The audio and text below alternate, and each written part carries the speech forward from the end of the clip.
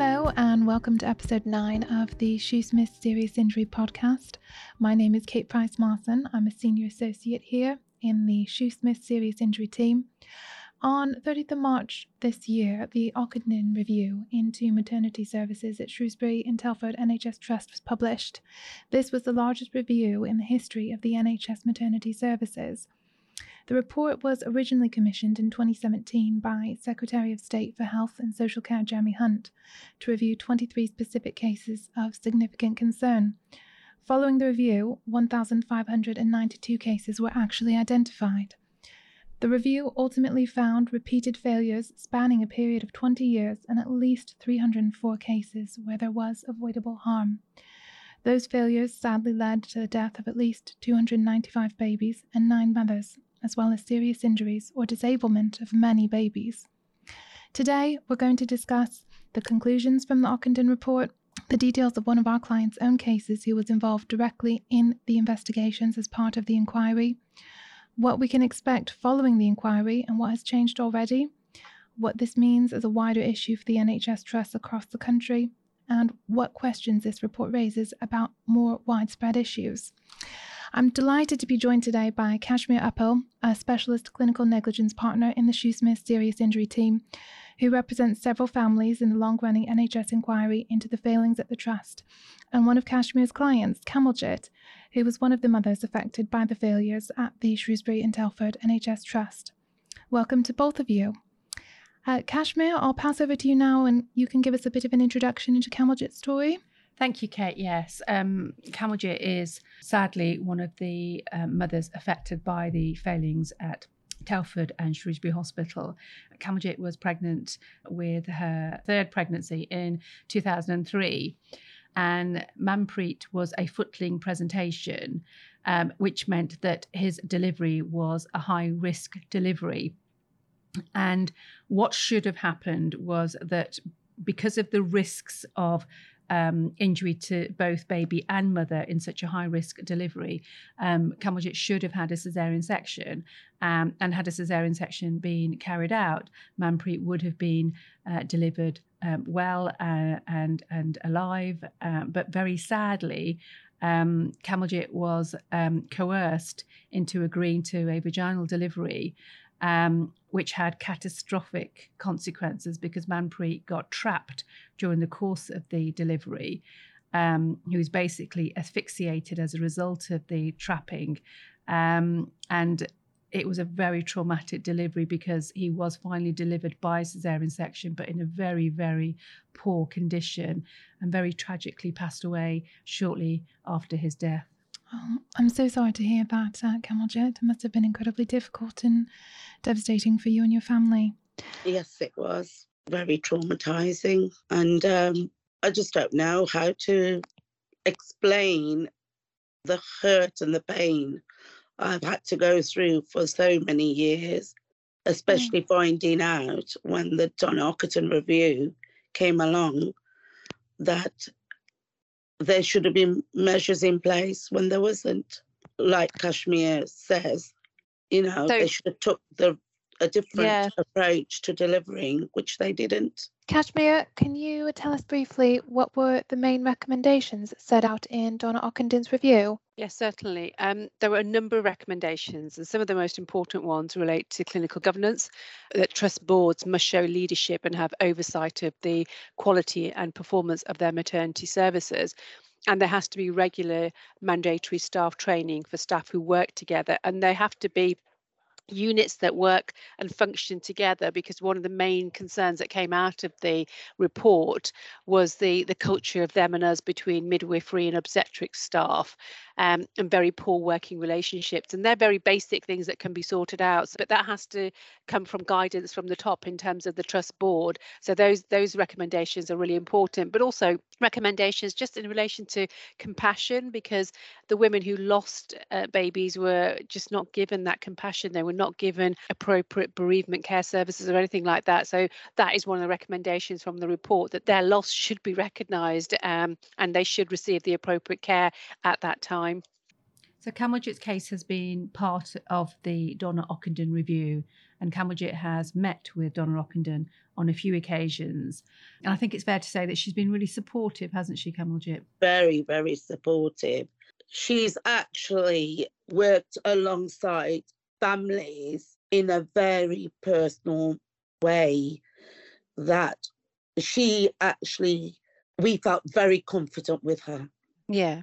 She made you feel that she cared about what happened to you. She understood everything we explained, and she turned around and said to me that everything you told me was spot on in the report. Yeah. So Kamuljit's case was reviewed by Donna Ockenden and her team, and the conclusion was that the care that Kamuljit and Manpreet received was substandard because the high-risk pregnancy, it should have been clear to the trust at the outset that a caesarean section should have been carried out. And Donna concluded that had a caesarean section been carried out, the Manpreet would have been born without injury and obviously alive, and Kamuljit wouldn't be in the position that she is today. I think one of the issues for you, Kamuljit, was the fact that when you were in labour, they just weren't listening to you, were they? What you were asking them? No, I asked them for a C-section before even lying on the bed, and it was never took. There was no notice taken of it. They said, no, it's fine, you carry on. Never actually said to me, okay. There was never a conversation between the midwife or the doctor. And not knowing he was a trainee, it's just shocking. It was a shock after shock, really. But yes, I was never listened to. Yeah. And that's what we found was a trend at this hospital, because what the report showed was that the emphasis was on vaginal deliveries, so avoiding caesarean section at all costs because they were so target driven. So every woman was persuaded very, very heavily to agreeing to a vaginal delivery without proper consideration of the risks of that delivery. And Kamuljit, you've met lots of mothers who have had similar experiences to you, haven't you? I met two mothers that both babies passed away. They were persuaded to have a normal delivery as well when it should have been a C-section. They eventually gave them C-sections, same as me, when it was too late. And Kashmir, the report does identify, as you said, a culture of reluctance to perform caesarean sections. What were the sort of wider issues also identified within the trust? Was there anything else which was a common sort of trend? There were lots of issues, but I think what came out from it was that it was a dysfunctional unit, that the multidisciplinary teams weren't operating as a team. The midwives and doctors seemed to work against each other. There was mistrust of each other. Any attempts at whistleblowing were completely stamped out. So it almost beggars belief that this was going on at that trust for such a long period of time. I think for the Midlands area, this is quite tragic because it's another example of failings for a long period of time.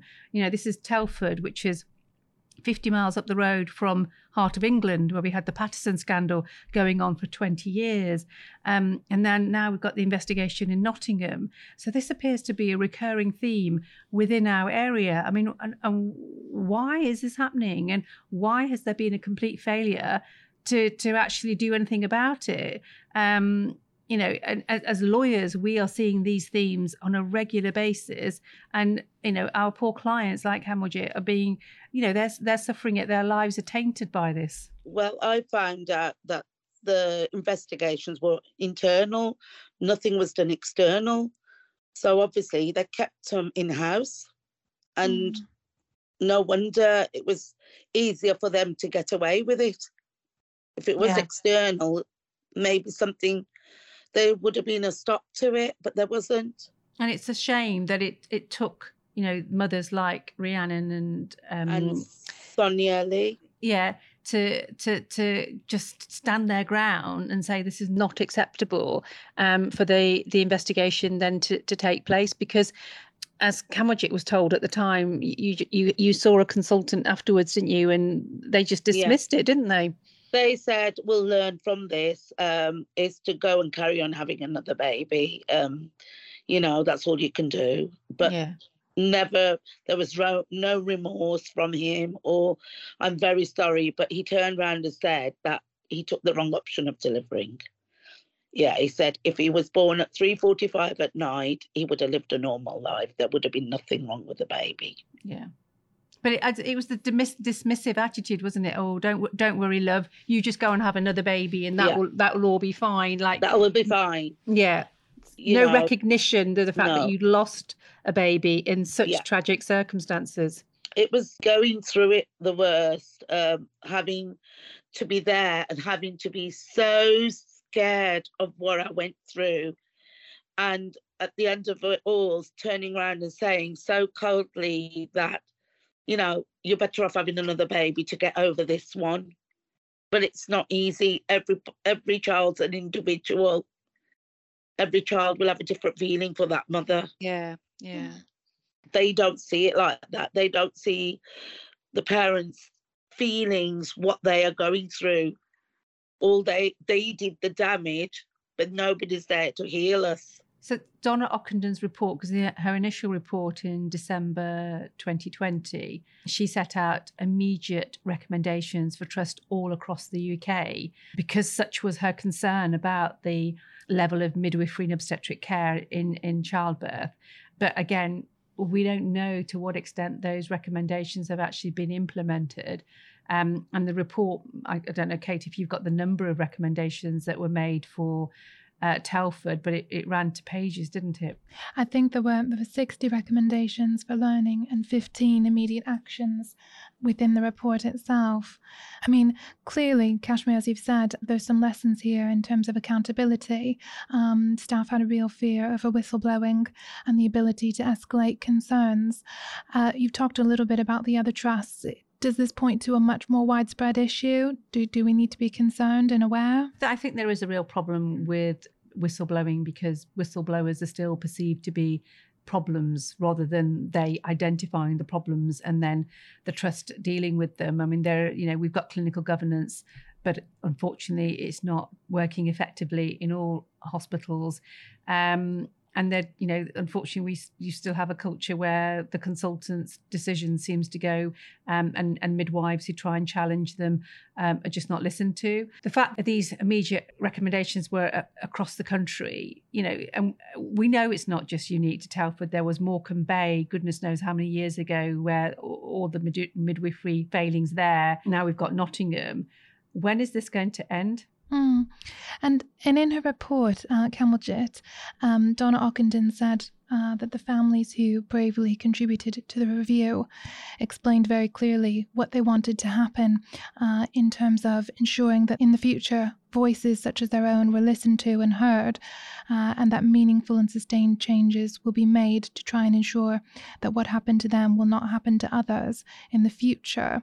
It must have taken a lot of courage from you to, as you say, be told things at the hospital by the consultants and still challenged that.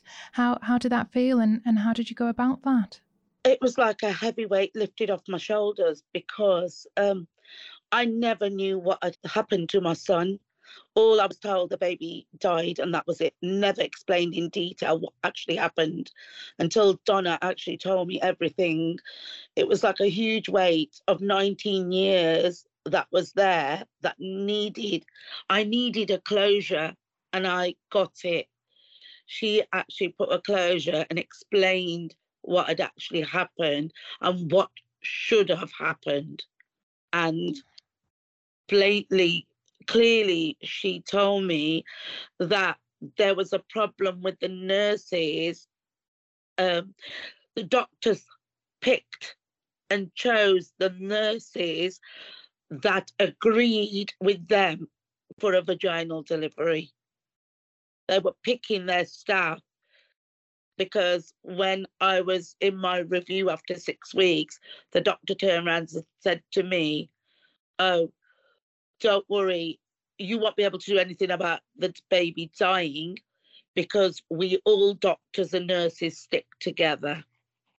and I was not able to do anything in view of what he was saying to me, because I thought I was an isolated incident, and that's what every family was told.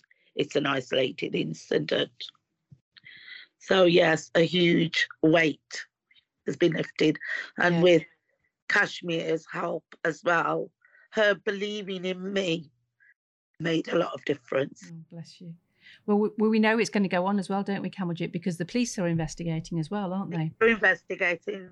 We've been told the mothers that had their babies lost in 2000 to 2007 cannot go with the manslaughter, but we're challenging that now. All the mothers that have had the baby, why can't we? Because Shrewsbury Hospital and the Princess Royal Hospital are all as one. Absolutely, yeah. Because I think when Manpreet was born, there were different trusts, weren't they, in 2003, and then the trust amalgamated. And what the police are saying is that their investigation relates to deaths that occurred once it was one amalgamated trust. But having said that, they are also considering all baby deaths, including Manpreet's, and what they're looking at is potentially corporate manslaughter charges. So, and you've been interviewed by the police, haven't you?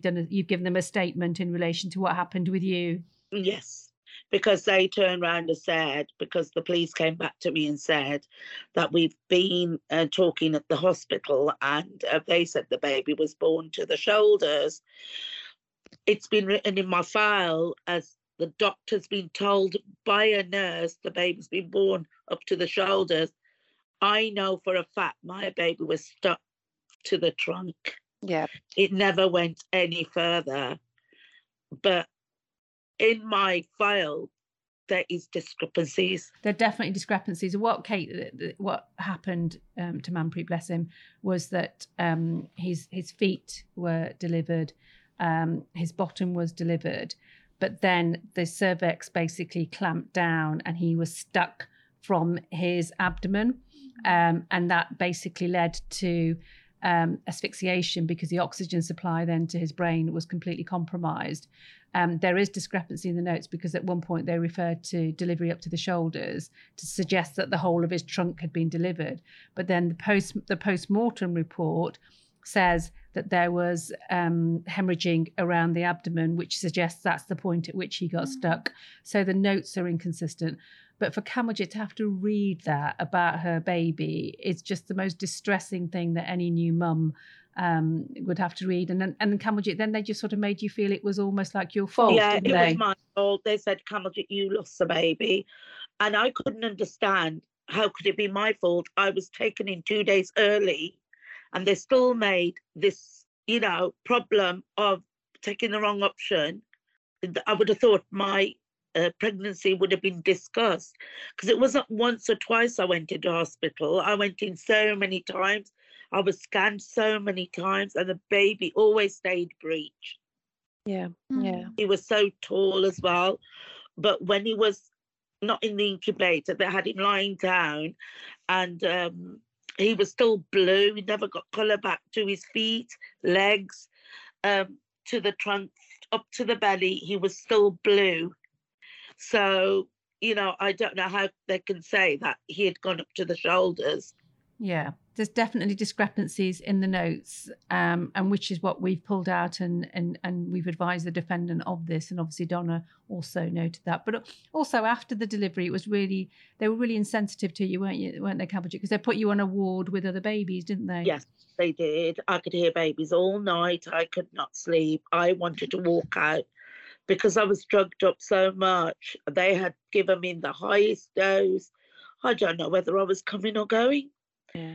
And the worst thing is that nobody comes and sees you. They just leave you. And that's what they did to me. And then I discharged myself the second day. And I had the baby Friday. By Sunday, I was out. Yeah. And even though I had a very traumatizing birth, I just couldn't stay in the hospital. I said to my husband, if I don't go, I'm going to die. I am going to die here. Kamaljit, after going through something so distressing and then to have your concerns ignored and be dealing with those sorts of situations where there's just a total lack of sensitivity. What would you say if there's any mothers listening who've gone through something similar? What can you say to them? Confront everything. If they think there's a doubt in their mind, is to follow their heart and get help. That's all I say. I got it through Kashmir Uppal, and I got it through Donna Ockerton, and it's the best help I've ever had, because I at one time wanted to commit suicide. I've been there and back. Yeah, I mean, the experience that you've been through, Kamaljeet, to go into hospital, to then to expect to come out with your baby. In and wanted to come out. It was the worst time of my life. Yeah. And I wouldn't have wished that upon anybody. And there should be more help for the loss of the baby to the mothers. Yeah. And I think we're just so grateful to Donna, aren't we, for highlighting this and making this an issue and making it so important, and making mothers like you who've suffered a terrible loss realize to say it's not your fault. This shouldn't have happened to you. And I think moving forward, what Kamaljeet and I both want is for maternity care to be safer, but also for to listen to the mum, listen to what the mother is saying, because the mother knows what's best for her. The mother knows, and it should be a process of a decision making, which is shared decision making rather than being told what to do. So I think in terms of the future, I feel quietly confident that things will change, because Donna has a strong voice and she's looking at Nottingham now, and maternity care across the UK will hopefully be a lot safer moving forwards. Yes, she is quite strong-minded, and she understands every mother that has gone through it, and she's not took it lightly. She's done the action.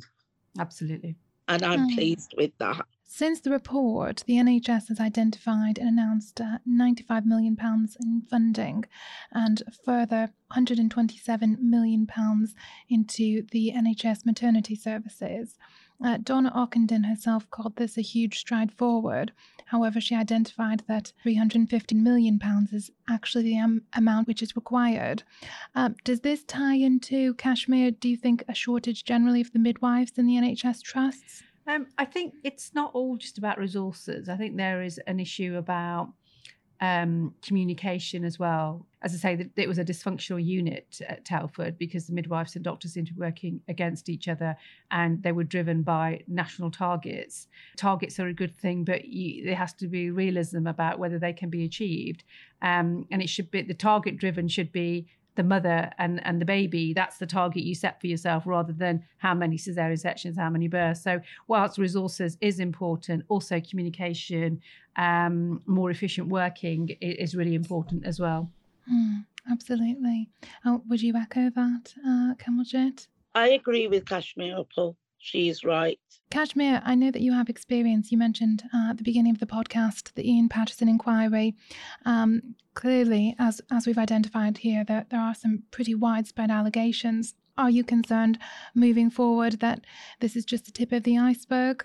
I think because there have been so many reviews now of midwifery care, maternity care in the UK, such as the Morecambe Bay, Telford, East Kent, and now Nottingham, I think that it is now being addressed. Clearly, we had major problems in the West Midlands area in relation to the Heart of England NHS Foundation Trust, which has now been taken over by the University Hospitals Birmingham NHS Trust. I'd like to say that this is the end of these types of issues, but I've just been instructed in a new case where there were failures in the care of people with Parkinson's disease at the Queen Elizabeth Hospital, which is subject to review, and that goes back a number of years. I'm still investigating cases related to a neurosurgeon at Coventry where the GMC are involved. We've got concerns regarding an orthopaedic surgeon who is primarily operating at the Spire hospitals, and there's a GMC hearing on Monday that's starting. So while I'd like to say that, you know, there are improvements and these kind of incidents are reducing, whilst they are, the sad fact is that we are still finding out about them. And I suppose at our end, in terms of we hear about things when they go wrong, we see all the failures and perhaps not all of the success stories of the NHS. And the NHS is a wonderful institution, and it provided a fantastic service during COVID. And we're all going to be patients of the NHS. I mean, I'm a patient of the NHS, and what we all want is a safe NHS or a private sector for everybody, for ourselves, our clients, our families, our friends, and that's what we're all striving towards.